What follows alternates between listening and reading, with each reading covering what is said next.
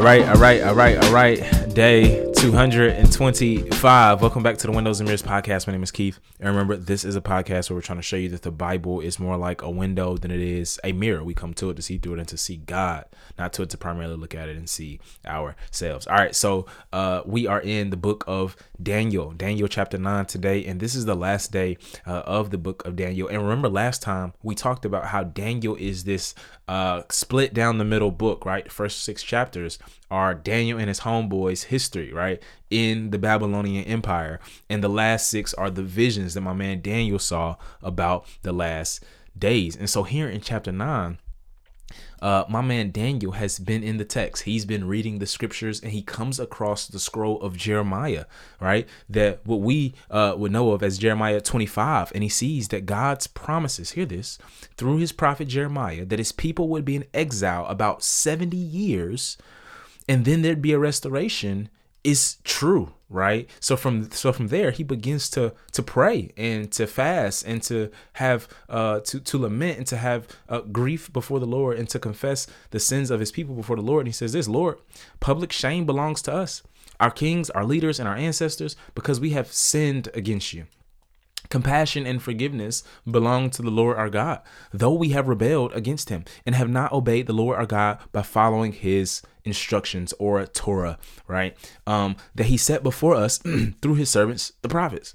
All Israel, check this, has broken your law and turned away, refusing to obey you. The promised curse written in the law of Moses, the servant of God, has been poured out on us because we have sinned against him. Daniel, in confessing the sins of his people, points to the corporate responsibility that the people of God have to one another. He also acknowledges that they broke the covenant. They broke the covenant. They broke the covenant that was instituted at Mount Sinai, Exodus 19-24, and renewed in the plains of Moab, the book of Deuteronomy. And the curses of Deuteronomy 28 have been fulfilled. They've been poured out on the people of God. And by the end of the prayer, Daniel, all he can do, because the people have been in such a sinful state, and we've been reading about it for the last 9 months, right?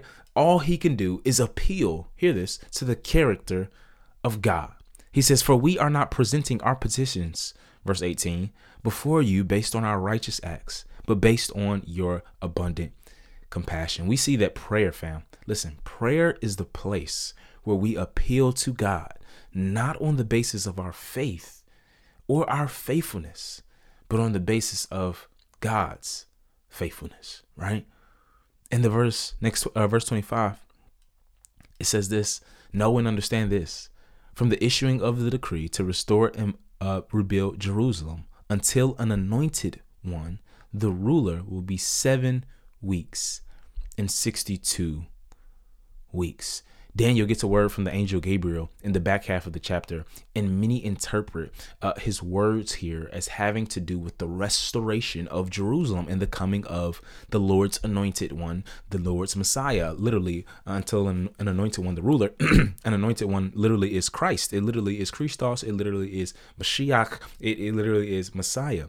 And I think what is interesting here, side note, many have come up with endless theories about when this 69 weeks, 70 weeks are, what that means ad nauseum, right? People have written endless theories and speculations and views about it. I am not one of them. I don't know.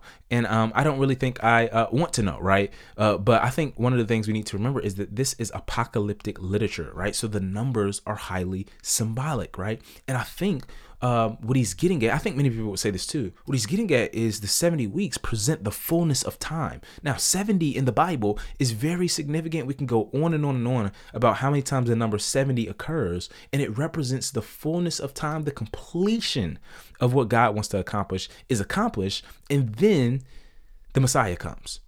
And so I ultimately believe, obviously, like Jesus says, no man knows the day or the hour, right? It is locked up in the mind of God. But I think the thing we need to know is that the Messiah will come back. That the Messiah will restore Jerusalem. The Messiah will put a stop to sin.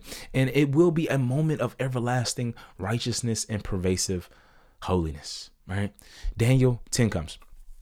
And my man D, he has another vision. He encounters a glorious being that looks like a human. Daniel is trembling before him and is overcome with this kind of godly fear, right? Because of these visions. And as we mentioned before, like Ezekiel, God's people can often become obstinate, right? Where they are overcome with an encounter of God's supernatural presence. And he says this, now I have come to help you understand what will happen to your people in the last days. So the vision refers to those days. And so he sees a vision that has to do with the last days. One of the interesting things about Daniel is that Daniel is not a prophet proper, right? So one of the things that's crazy is Daniel, many people think Daniel is just a prophet, but what's really true is that Daniel's, the book of Daniel was actually in the original Hebrew ordering of the Bible is situated with the writings. So you have the law, the prophets, and the writings. And Daniel is situated with the writings. Why? Because, well, he doesn't have a specific appointment and call narrative like the major prophets do, like the Isaiahs, like the Ezekiels, like the Jeremiahs, where God appoints him, anoints him, and sends him out to proclaim the word or the covenant in a specific time, place, region, and gives him a specific task, right? So Daniel does have the prophetic gift, right? He does see visions, what have you. All right. So this is why there's so many visions. Okay. So chapter 11 comes.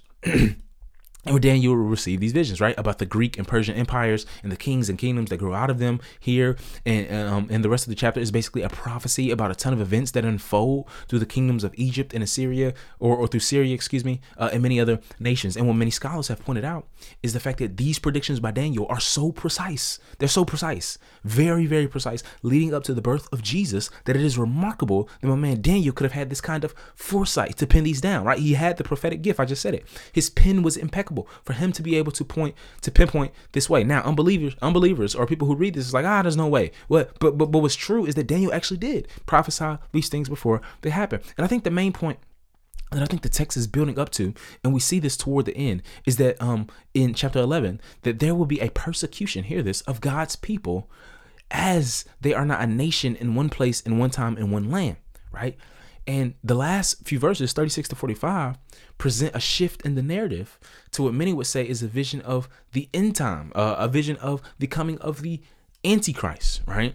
And I don't want to get lost in the details because we could be all day. But this Antichrist is going to engage God's people in deception, right? In warfare.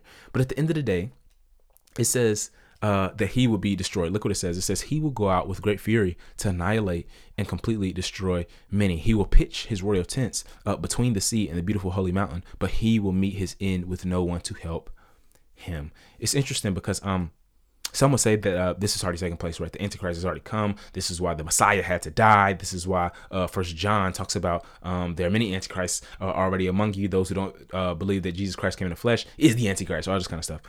One of the things I think we can take, just a practical kind of point, is that the Antichrist, Satan, one of the things Satan is in the business of doing is seeing to it that God's people are persecuted, yes, but also that God's people are deceived. Right? Deceived.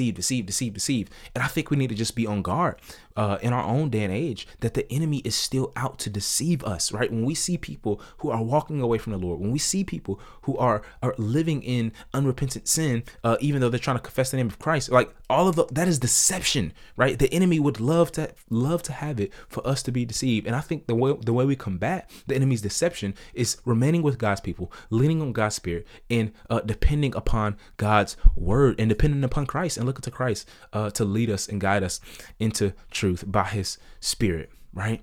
But the good news, again, the enemy, the Antichrist will be defeated, right? The good news is that we know the end from the beginning. And because that, we don't have to fear. Our future is fixed. Our future is set. It belongs to King Jesus, who will put Satan and his demons and the powers and principalities away one day forever. If chapter 12 or if chapter 11 talks about the last days, chapter 12 speaks of this last and final judgment, right? And the thing to know here is that there will be a judgment. Jesus is going to come back. The New Testament says over and over and over to judge the living and the dead. But look what the text says about the Lord's people, right? Look what it says. But at that time, hear this, all your people who are found written in the book will escape. Many who sleep in the dust of the earth will awake, some to eternal life and some to disgrace and eternal contempt. This is one of the clearest statements of resurrection in the entire Old Testament.